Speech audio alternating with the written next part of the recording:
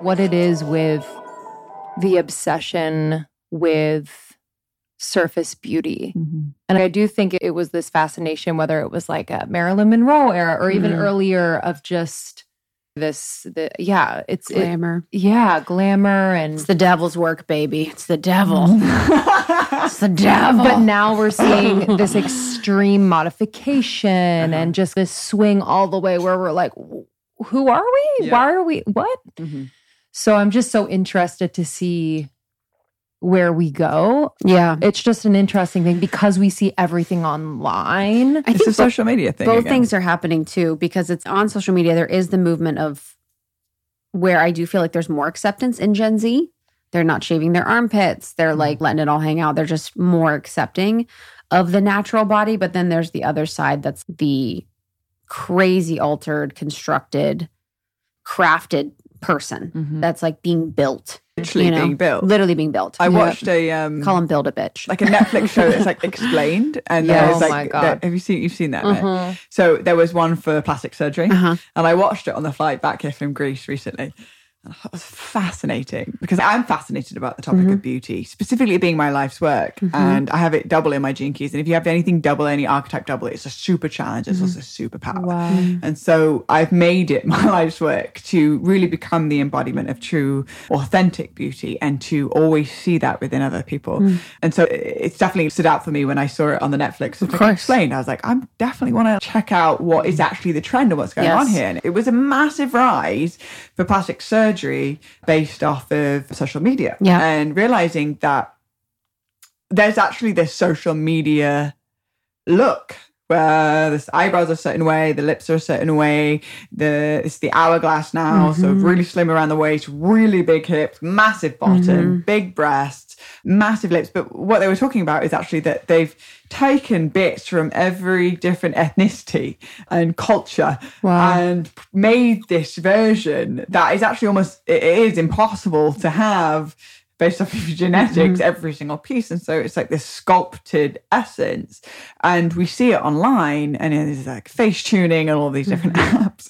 And we go, okay, I've got to look like that. There's no way I can actually naturally look like that. Maybe I'll get more men, or maybe I'll get more attraction from women, or whatever, based off of if I look this certain way. And so then we create this sense of beauty outside of ourselves and completely overriding that the beauty is founded from the inside out, which is not a narrative that actually makes money. We live in a country, if we live in the United States, it is not here for the well-being of people's mental health. It is here for profit. The United States is a business. If you are sick or if you feel inadequate, you can profit off you. Yeah. Run by crooks. Truly. Crooks. Really. Dude, I think other countries are like, you guys think you've got this under control. Yeah, the I greatest know. country in the world. Yeah. I And know. but the thing about ours is we act like they aren't crooks, and they're fucking crooks. Yeah. Where in other countries they're like, yeah, you know. Look, This is how we do crooks, it. yeah. Yeah, this is how we do it. Like, whatever. Ours I are like, know. all is well. And it's like, no. Yeah. We are robbing you blind. We are making you sick, and we are feeding you trash. And also, I just want to go back, and I 100% agree with you on that. And also, I just want to go back and mention that there are also certain procedures that can really enhance someone's confidence, and that there is a really beautiful side to it too. And that if somebody has been disfigured from an accident or have been teased their whole life and all of a sudden they have this newfound sense of confidence, it's not about saying that this is bad, that this is wrong, and it's judging it. It's more so a deeper conversation of going, hey, where does true beauty actually lie from? And I get to play with my avatar in this lifetime, whether I get a tattoo or I dye my hair or I put makeup on. It's fun to play with it.